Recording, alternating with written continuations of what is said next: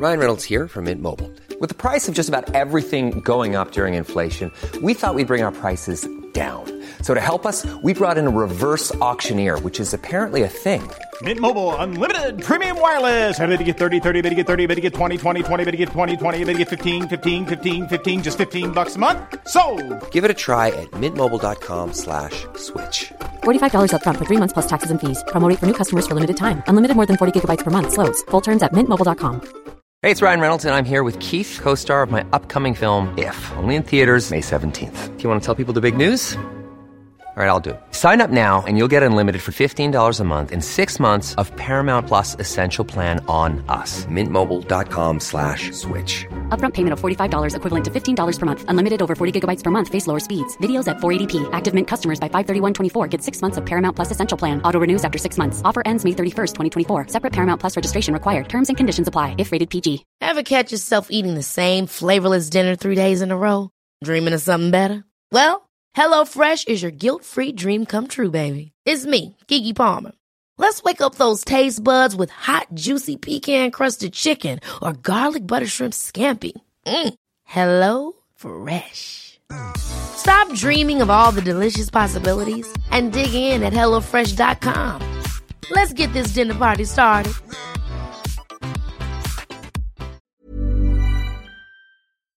Hello, guys and girls. The program you are about to hear will be both fun and educational, but it is not a substitute for medical advice. Although we are doctors, we are not your doctors.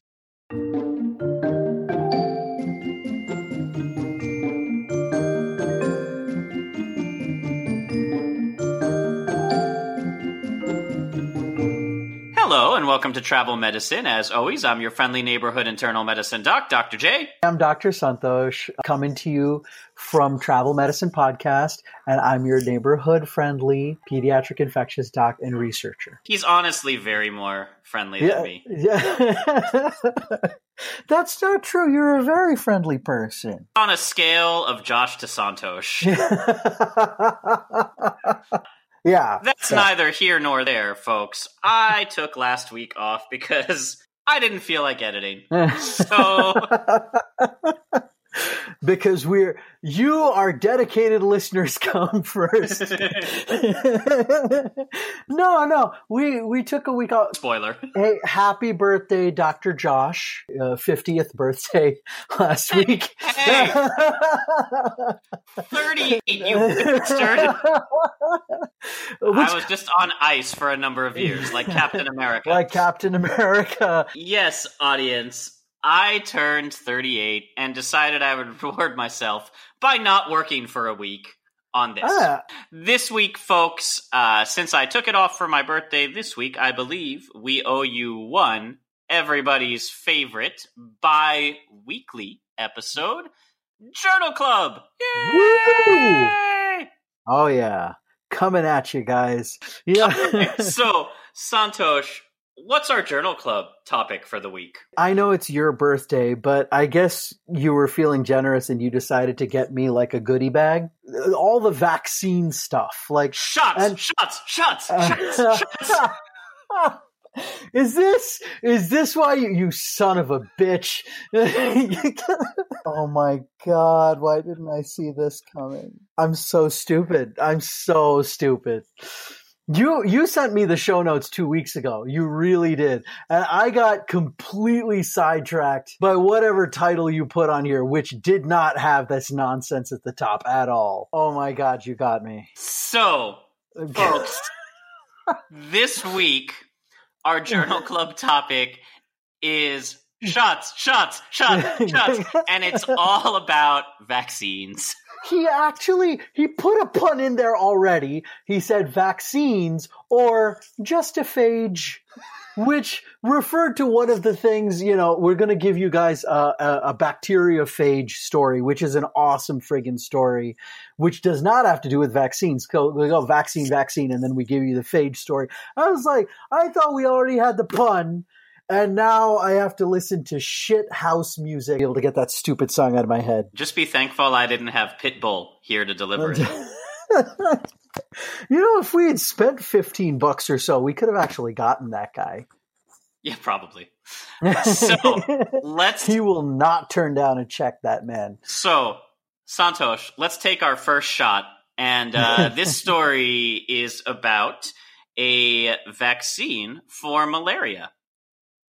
Yeah, we've been waiting, time and time again, and we've had a lot of kind of unfulfilled promises when it comes to a malaria vaccine. Malaria, by the way, is a horrible disease. The number one killer of human beings the world around, and a lot of people will say it's humans, but the number one killer really is mosquitoes. They carry all these awful things, and one of the most worldwide infectious diseases that is malaria. And we're running out of options, right?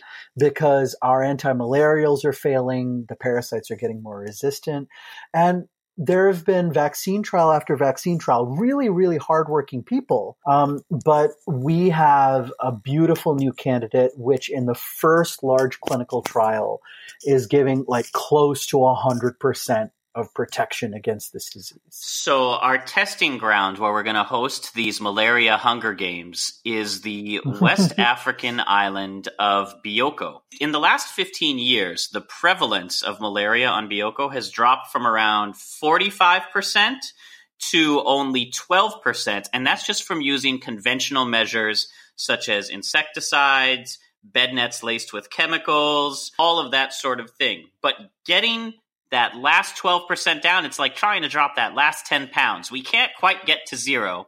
So this is a perfect chance to test out a new malaria vaccine. So there are 280,000 people living on the island of Bioko, and this trial will involve about 2,100 of them. So almost 10%, ranging in age from 2 to 50 years. And this is going to really give us all that efficacy and safety data that we need to see if it can be mass-produced and given to the general population. Investigational trial, it's small, but it's finally published. We had one trial all the way back in 2017, published in the Proceeding of the National Academy of Sciences, and that was the phase 1 clinical trial. So just to remind all of our listeners, phase 1 safety, make sure that, something is administered to humans. We don't look to see if the efficacy is good. We make sure it's safe. And so that PNAS paper 2017 was enrolling 31 healthy adults ages 18 to 45 years. And now once you have that phase 1 trial, you make sure all the participants are safe.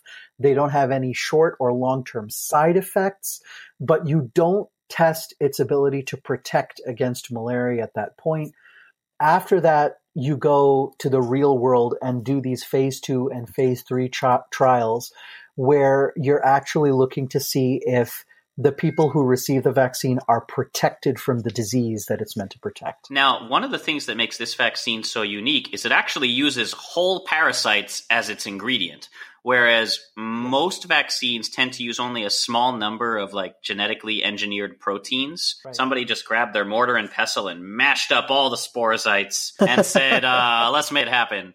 But in order to be effective, it has to be injected intravenously, which is a little tricky for mass vaccination campaigns because it's a lot easier to get a quick shot in the arm or take it as a pill or into the muscle than it is to inject it into the bloodstream. After you've administered the vaccine, you do blood tests to actually check for their immune response. Now you actually have to wait and observe how these people do. So, we have previous trials, we have, safety trials that have happened. So this particular trial that we're talking about on Bioko is going to begin in early 2020. And once again, involve 2,100 people, ages 2 to 50 years old, which is super important because we've got a pediatric population all the way to a sub-geriatric population. Look at their immune response and actually see if these people are protected against repeated bouts of malaria. So it will be very exciting to see. And if it works, it'll roll out to the other, 200 some odd thousand people on the island. Yay! I'm guarded in what I'm, anticipating, cautiously optimistic. Well, the bartender's giving us the side eye, so I do believe it's time for another shot. And this one is going to be... You can't just sit there without, taking another shot. I mean, if it was possible to double fist on audio, you can be assured I'd be doing it. No, it's true. But then, people, there'd be two voices saying two different things at the same time. Editing. That's true. So let's move on to our next story. This time, the Ebola vaccine. And that one's kind of coming up in importance because there's a lot of Ebola roaming around the Democratic Republic of the Congo, pretty close to where one of our co-hosts likes to wander around. Not only wander around, but, be on the ground saving lives. So, hats off to Dr. Jean Biou. Who is not working? Thank you so much. Who is not actively working in the DRC right now, but is working with Ebola. If you'd like to know more about Ebola, we did a whole episode called The Hot Zone, where we discussed what it would look like and how people who have been infected with Ebola are treated here in the U.S. So check it out. The experimental vaccine is actually protective about 97% of the time. Based on recent data from University of Minnesota's Center for Infectious Diseases and Research. So of the 90,000 people who were vaccinated, only 71, not 71,000, 71 people developed Ebola after receiving the vaccine. And 56 of them developed symptoms less than 10 days after being vaccinated, suggesting that we just didn't get to them in time. So it's thought it takes about 10 days for immune protection to start once the vaccine's been administered. Once you get your shot, as a lot of people know, you don't take your shot and then, you feel the effects immediately. It does take a while for a vaccine to act on the immune system, cause T cells and B cells to become activated, and then increase levels of antibodies and then cement immune memory. So it's not an instant, protection like a bulletproof shield. Your immune system does have to adapt to seeing a new antigen and form, that protective barrier inside of your bloodstream. So it's not surprising that those who were exposed to Ebola very quickly after receiving the vaccine got sick. The movie Hot Zone, Nat Geo, and you have your Juliana Margulies, who's going to be in that one.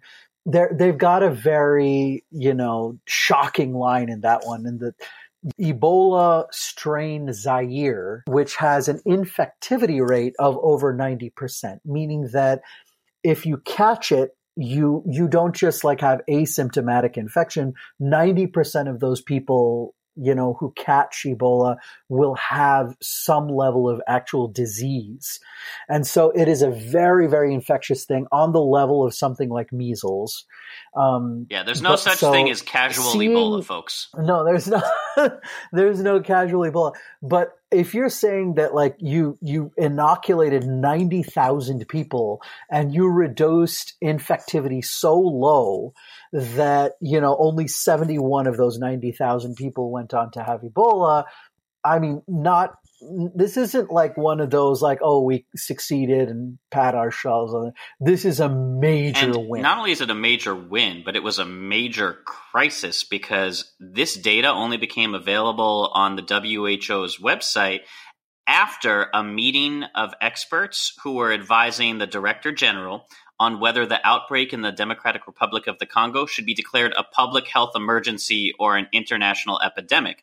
And the committee concluded that even though this epidemic is becoming increasingly serious, thanks to the vaccine data, it does not constitute a global threat at this time. They really cut this epidemic off, just hamstrung it. It was beautifully executed, just doing a phenomenal job. And more so than the vaccine, which has the beautiful name of Zbov. The other cool strategy that they used here, Josh, was called a ring strategy. If you like it, then you should have put a ring on it. No, in this case, if you hate it, then you should have put a ring on it. You put a ring around it, is what you did. Ebola. Yeah. Oh, terrible. Oh, yeah. Well, you got to watch out, man. Beyonce will come after us and shut this shit down. I'm not important enough for her to take notice of. Probably not. They use this thing called a ring strategy. This is a on-the-ground vaccination strategy. And what you're doing is you're drawing a ring around a person who has Ebola. So what you do is you start with a primary contact with someone who's been, close to someone who has Ebola. And then what you do is you draw a ring, kind of an expanding spiral around that person. So you meet person number one and you say, hey, who have you met? And then you find the next person over and you inoculate them. So and if hey, who Santosh gets infected, I'm going to go and give shots. I'm going to shoot him, his family, his friends, anyone he's come in contact with. This could also be called the Godfather strategy. It is. It's very you draw concentric rings or eccentric rings around a contact, kind of like ripples in a pond, and you just say, hey, who have you met? Oh, Santosh has met Josh, and you say, oh, okay, well, we'll draw a ring around Santosh, around his immediate family, who's his closest contact, and he said he went over to Josh's hut. And he hung out with Josh for a bit, so we'll go Josh, and then we'll make a little ring around Josh. Anyone who's ever talked to him, his mailman, his grocer, the guy who sold his mother flowers. You get all of them. This is Dr. Josh demonstrating a spot-on Congoan accent. You make them an offer they can't refuse. How'd you like to get Ebola? No? Then take this shot. Yeah, and it's free. So it's a beautiful strategy. We said, you draw these rings out eccentrically from an individual. It's a very, very beautiful strategy because you don't really need infrastructure, right? You don't need to send out, groups and groups of people with shots. You can have one person just traveling from place to place to place to place, and drawing these rings around individuals. And, it's the ultimate version of poking from Facebook. It is. Friend of a friend of a friend of a friend of a friend of a friend. Exactly. And poke. Done. Yeah. It's true. It was so efficient. And, they had two contacts of contacts. So like if you go, not an immediate contact of a person who had Ebola, but you said out of like the 68,000 who were contacts of contacts, only two of them developed Ebola. So like the further out you get from an original index case of Ebola, the better and better, coverage that you get. So, I'm really excited about, how the strategy worked out. I'm really very excited about how efficacious the vaccine is. We will have to see over time if the immunity lasts and if it covers all of the people who are inoculated against different types of strains of Ebola, not just Ebola that originated or is endemic to the DRC. So there's still a lot of questions up there, but we're super, super excited. Moving on to our next story, the U.S. Food and Drug Administration has approved the very first dengue vaccine that can treat all the serotypes, all 4 of them, for people aged 9 to 16, but there's a catch.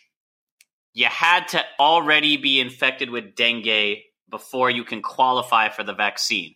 So this is a little bit tricky because we've talked in the past about dengue virus where the first time you get it, it sucks. It's also known as bone break fever. It's painful, but it's not usually fatal necessarily. But the second time you get it, there is the potential that it could become a hemorrhagic fever, like crying tears of blood, hemorrhagic fever. And that's what this vaccine is aiming to sort of prevent, these serious reinfections or secondary infections, I should say. It's kind of interesting, Josh, because Ebola is infectious, if you touch the secretion, so saliva, blood, any of those, you get Ebola. Majority of those people will get like really bad flu-like symptoms, and the minority will get the horrible hemorrhagic fever. Dengue, you'll get this hemorrhagic fever with what's called a second hit, but it is actually, if you get that hemorrhagic fever, it's much more severe and much more abrupt and acute. So the prognosis is really bad with that second hit of dengue if it progresses to hemorrhagic fever.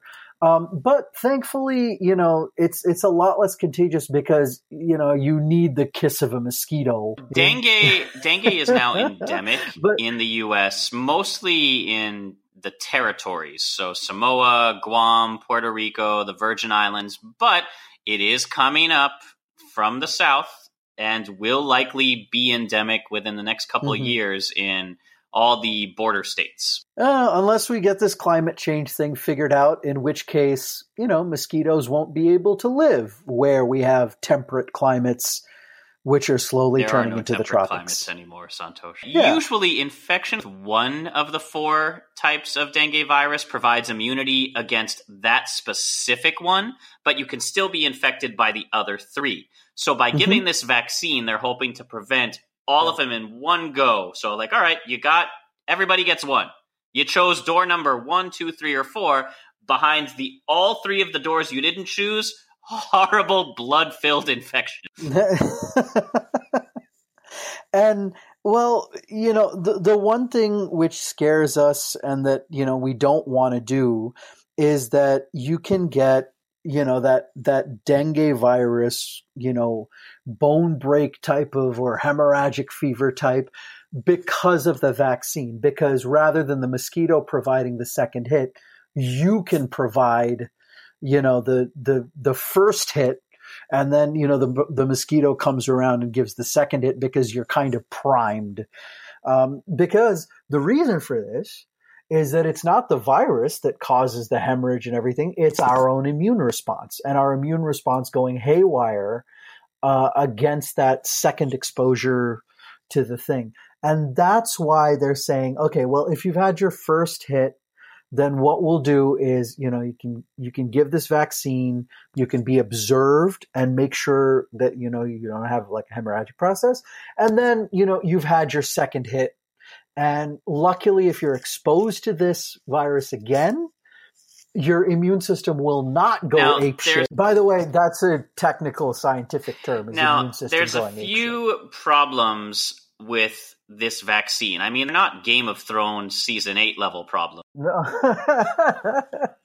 You have such vitriol against this. The issues that people are going to raise is the dengue vaccine, Dengvaxia. Not a bad name, actually. But Dengvaxia, 1, it's a live attenuated vaccine given in 3 injections. Live attenuated vaccines have a number of problems in that they are not available sort of universally. You can't give them to people who are immunocompromised. You can't give them to people who are on certain medications because it is a active infection, but very, very weak, which means most normal immune systems can handle it. But there's a large percentage of the population that this just isn't going to work on. The second is they chose what seems to me a very arbitrary age 9 to 16. We're not even going to stretch, like we're saying below 9. Okay, well, maybe 9 is old enough that your immune system's developed that you don't have to worry about it. But why stop at 16? Why not give it to 18-year-olds? Why not give it to 20? Like, where was this arbitrary cutoff? And third, you're only allowed to get it if you've already been infected. And that's going to be a really hard sell. Hey, you want a vaccine that'll prevent this? Sure. Oh, but have you had the disease once already? No? Then it's just for the cool kids. So I'll tell you how this was chosen. By the way, Josh, there was another trial that was tried in 5 countries in the Asia-Pacific region. And that one was just for kids. So that was ages 2 to 14. So this one, which was in the Latin America and the Caribbean to age 9 to 16, they looked at targeted population where they saw they had good epidemiological data. I mean, they had a good healthcare system in place and a good on-the-ground surveillance system and documented infection.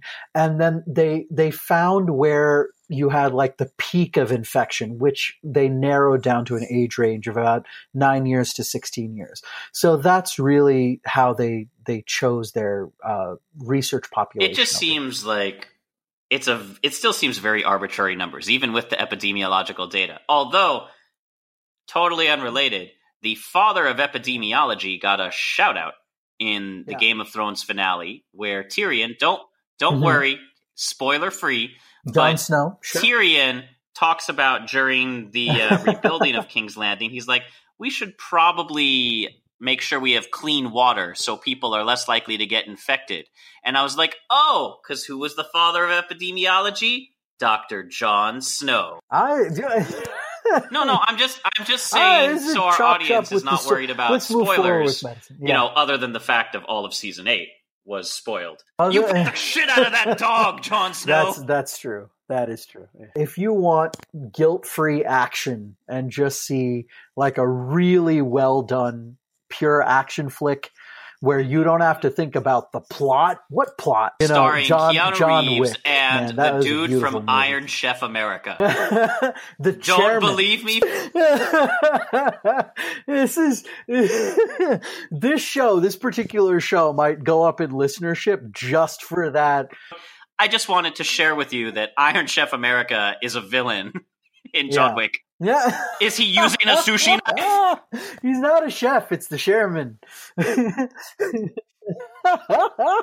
Love to see John Wick beat Bobby Flay. Let's try to martial arts. Guy Fieri and just like jujitsu. Someone make that show, please. Oh, that would be awesome. Yeah. So Ebola vaccine. That's awesome. So another tropical vaccine showing promise. I think that's one of the most wonderful things is that, these horrible epidemics and next pull shot. themselves out. This one is actually a little surprising. Santosh, as you may be aware, we're seeing a big comeback of measles all over the world, but certainly in the United States. I know what you're thinking. You're expecting me to go off onto a huge anti-vaxxer rant right now. And I'm going to save it this time. I'm actually not going to make this all about rage. And instead, I'm going to give you a what a twist. Because for those of us who were vaccinated, if you were born before 1989, you may actually need another dose of the measles vaccine. Yeah, and this isn't anything terribly surprising. This happens with vaccines. And, we do have to say a little bit here, there are people who are against vaccines because they say, oh, well, the immunity wanes, the immunity, goes away over time. Vaccine immunity does wane over time, and that's okay, because you can give a boost or another shot. But, natural disease does not always produce lifelong immunity. In fact, in the case of measles actually blunts your immunity or causes something called, wait for it, Josh, immune amnesia. It's true. It actually, the attack from measles actually destroys immune memory in the T cells and messes with it, making you more vulnerable to diseases that you have encountered before. And technically you should be protected against because you've encountered it. But now, it kind of makes holes in your armor to make you more vulnerable to all these other diseases, like pneumonia and chickenpox and all these things. And you say, oh man, I had that disease. Why am I getting it again? Well, you had measles and it messed up your immune system. I'm just picturing immune amnesia, like all your antibodies are just waking up in your bloodstream going, what the hell just happened? What am I even doing? And then you just like, at a what am I level, supposed to do? Who are am getting I? immune deja and vu. It's true. You have, and you're getting sick from things that you should have immunity to because you encountered measles and it messed with your T cell and B cell memory. So yes, vaccine immunity wanes. You sometimes need an extra shot of MMR. Yeah. Now, children get two doses of the combination measles, mumps, rubella starting at age 1. up until the 1980s, which includes the decade I was born, people in the U.S. were only given one shot. All right. So, and I found out while researching this that I apparently only received one measles shot for the year I was born.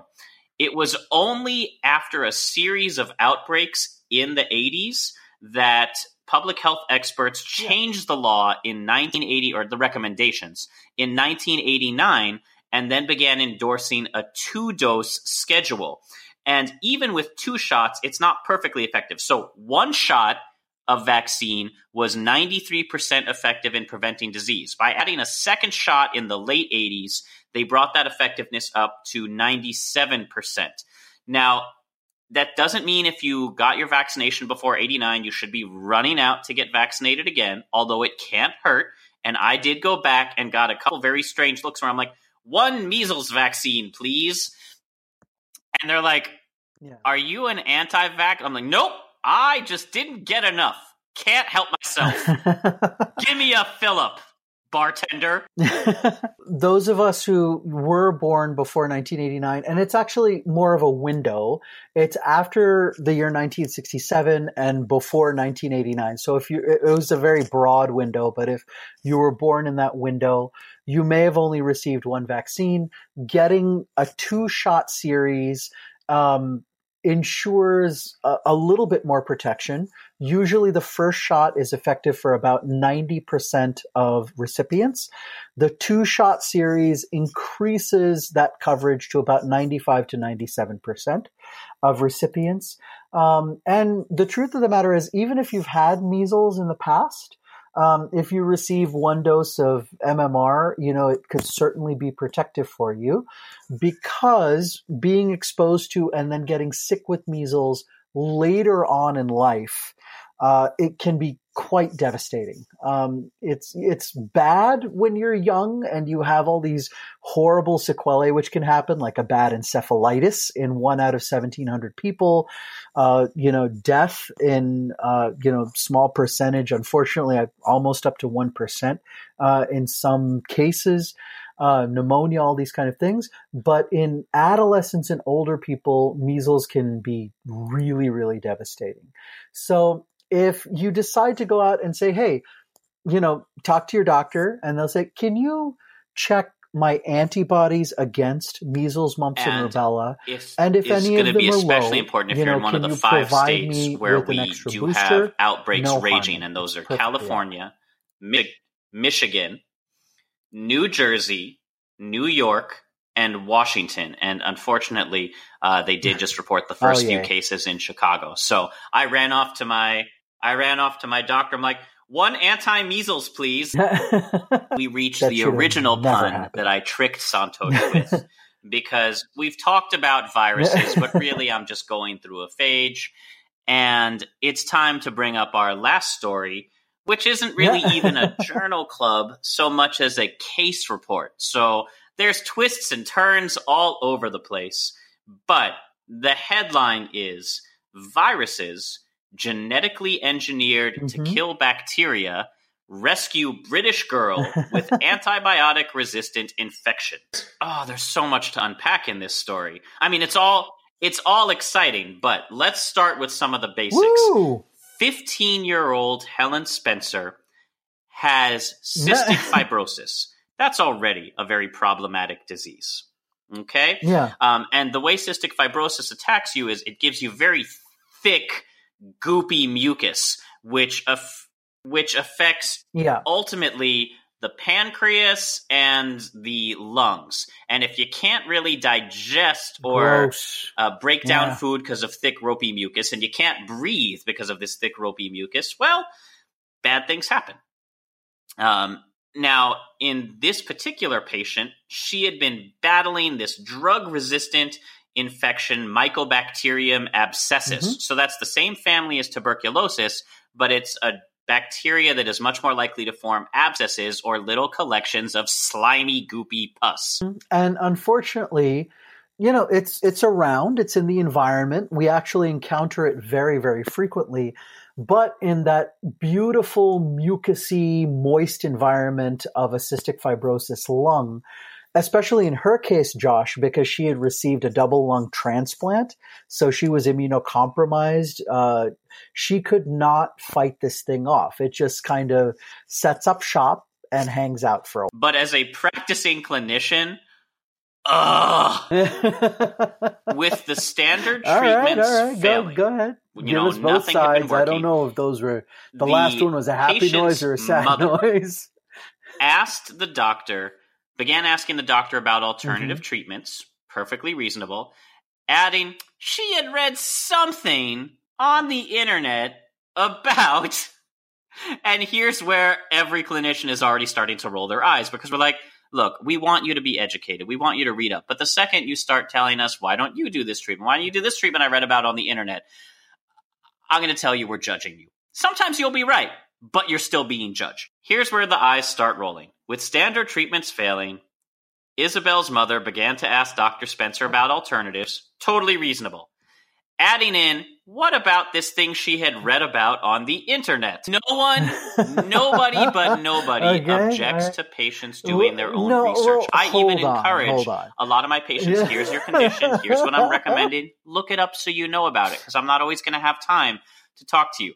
But don't tell me that as a clinician, the second you hear any patient or parent say, I was reading on the internet, that you're not already wincing and bracing yourself for what is likely to be, at best, a loosely informed opinion. That's true. This isn't one of these things that hits every single time, but I'd like to think, and even though I never saw the interaction here, that, they brought this up as a possibility, is like, hey, how about that? And, little Isabel and mom and dad, or mom, at least in this case, I'm just saying, if this hadn't worked, institution. However, this doctor did decide to take a gamble on what even she thought seemed like a far-fetched idea.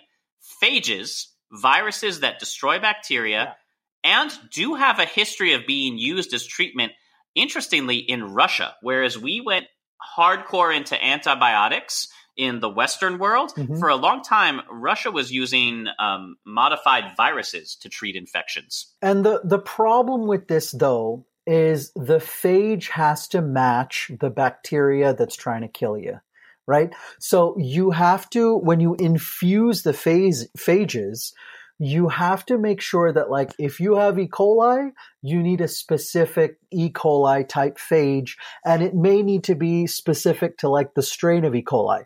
If you have Streptococcus pneumoniae, it has to be a Strep pneumoniae phage.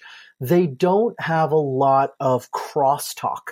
The phages are terribly specific for the type of bacteria that you're trying to kill. So, you have a patient who's like crashing in front of you, like maybe they're septic or something. You can't immediately, just go in and like select a phage and just throw it in the way that we select empiric antibiotics, which are very broad spectrum. You have to make sure that you pick the right phage, which in this case was viable because Mycobacterium abscessus is kind of slow growing. And it's also pretty rare. It only treats most of the time single bacterial strains, which means we still need to culture you and do all these other things. So this was literally a 1 in a million shot that happened to work, even though phage therapy as an idea dates back about 100 years. So they went to the University of Pittsburgh in Pennsylvania that has a phage library of about 15,000 phages. Many of them were found by Can I do a pun? Yeah, and this library is a real phage The researcher, turner. His name was Graham Hatfull. So he just went in there and got a hat full of phage. Making this really exciting. University of Pittsburgh phage library has actually been largely assembled by undergraduate students at over 150 schools who take part in a phage hunting effort. You guys, there's a bunch of undergrads, college kids, setting up a Pokemon virus library. This is crowdsourcing. This is crowdsourcing this type of brute force science where, you grow a plate full of bacteria and then, you put a cocktail of viruses and then you isolate the virus that's killing the bacteria on the plate. That's your phage. And then you take a vial of that, you grow it out, you multiply it so you have enough for a milliliter or something, whatever it is, freeze it, and you send it over, and then they put it into large-scale storage at UPitt. Absolutely amazing. So now they had to, Pokemon style, if you have whatever, you have a water type bacteria, you got to have a fire type phage. You got to match it up. And so they went hunting, Josh. 3 months of hunting through this library. That it was that many? That's actually impressive. Out of No. Hear me 15,000. out here. Can you imagine? In 3 months, they found 3 possible that's solutions. Pretty impressive. That's a really short turnaround time. Yeah, that is. I have to say that was impressive, and it was probably brute forced again. Then they just went in and they made a cocktail. There was a catch though, right? You had temperate phages, meaning that these little viruses, even though they kill bacteria, they kind of, they take their sweet time. They just they browse the buffet. They're that dude who's in front of like the all-you-can-eat buffet who's like, maybe that one, maybe not that one. Hungry then you're phages. Just like, move! Those are the temperate phages. So they had to switch him to like hungry phages. I would play that game. Hungry phages. Still needed 6 weeks of treatment phages. Twice a day to clear it, and she actually still receives infusions ongoing. So this is not like a cure-all. This is essentially a new lifetime treatment, or the one that she's going to be taking for many, many months and years. And the researchers stress that she still might have even improved without phage therapy. Right. This was really just like, nothing has worked so far. Maybe we'll try this. Maybe it was just time. And they said the cocktail that was made for her doesn't work against other examples of this disease in other people. As we said, they're very, very specific custom designed treatments, which is going to make them cost prohibitive to create for the general population. And that's why phage therapy companies right now have about 3 or 4 different trials underway to see if they can find a more mass producible phage. Here are kind of hurdles that we have to jump over if this becomes a viable therapy. Number one, you have to be able to identify the bacteria that's killing you in an appropriate amount of time, right? So if it means that you have sepsis, where a patient's going to die in hours, you got to move damn quick. If it's something like pneumonia, which is a little bit slower, or a skin or soft tissue infection like necrotizing fasciitis, you may have a little bit more time. In this case, where the abscesses, right, the skin infections from Mycobacterium abscessus are slowly growing and then, causing lesions all over her skin over the course of months, you have more time. That's problem number one. You have to identify the bacteria. You have to do it in a timely fashion. Number two, you got to be able to find the right phage. And some of them, by the way, Josh, because, these are popping up as skin infections now. So we've dealt with she cocktails. Takes some cocktail and uses shots. it almost like a lotion right on the abscesses on her skin. So it's like straight delivery. You guys, this was my gift to me, catching Santosh with this many jokes. I didn't catch that pun either. I'm so sorry, audience. I'm so disappointed. I thought this was like, he's so sweet. He's like setting me up to be all smart sounding because I'm each other and for this is years. all like fighting infection. And the whole to time the point that you were just I am going very, behind your back, just I serving love yourself. Santosh, but I'm very predictable, and he knows when I'm going to try and get him. This was careful planning, and I thank you, listening audience, for coming along on the ride with me. I just walk ass backwards. We hope you enjoyed this Journal Club. That's awesome. Listen, guys, if you like the Journal Club, number one, please go into the show notes, read up some more, learn more about it. Tell us if, you want to hear more about these kind of stories. And maybe some of those, that you're out there, you guys are healthcare providers and you want to tell us some of your stories about shots. We'd absolutely love to hear them live. And then I'm totally happy about it. But that's it for this week. As always, we'd love to hear your comments, questions, and feedback. If you'd like to support us spiritually, emotionally, or financially, you can find links to do that in the show notes or by listening to us on the Radio Public app. I haven't mentioned them in a while, and I sure would like the nickel. The show is produced by me with a lot of help from all my co-hosts. Our theme music is composed by Rachel Leisure. And until next time, as always, happy travels. Bye, guys.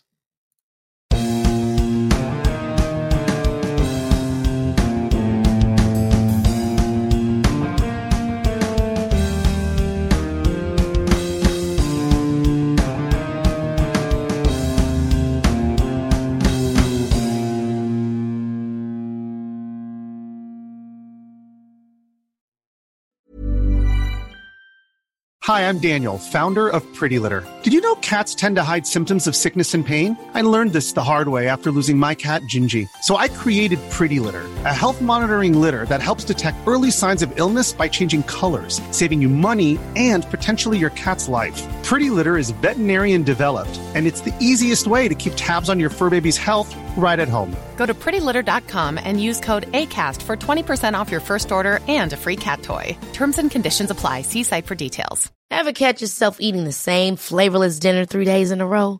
Dreaming of something better? Well, HelloFresh is your guilt-free dream come true, baby. It's me, Keke Palmer. Let's wake up those taste buds with hot, juicy pecan-crusted chicken or garlic butter shrimp scampi. Hello Fresh. Stop dreaming of all the delicious possibilities and dig in at HelloFresh.com. Let's get this dinner party started. Hey, it's Paige DeSorbo from Giggly Squad. High quality fashion without the price tag. Say hello to Quince. I'm snagging high-end essentials like cozy cashmere sweaters, sleek leather jackets, fine jewelry, and so much more. With Quince being 50 to 80% less than similar brands. And they partner with factories that prioritize safe, ethical, and responsible manufacturing. I love that. Luxury quality within reach. Go to quince.com/style to get free shipping and 365-day returns on your next order. Quince.com/style.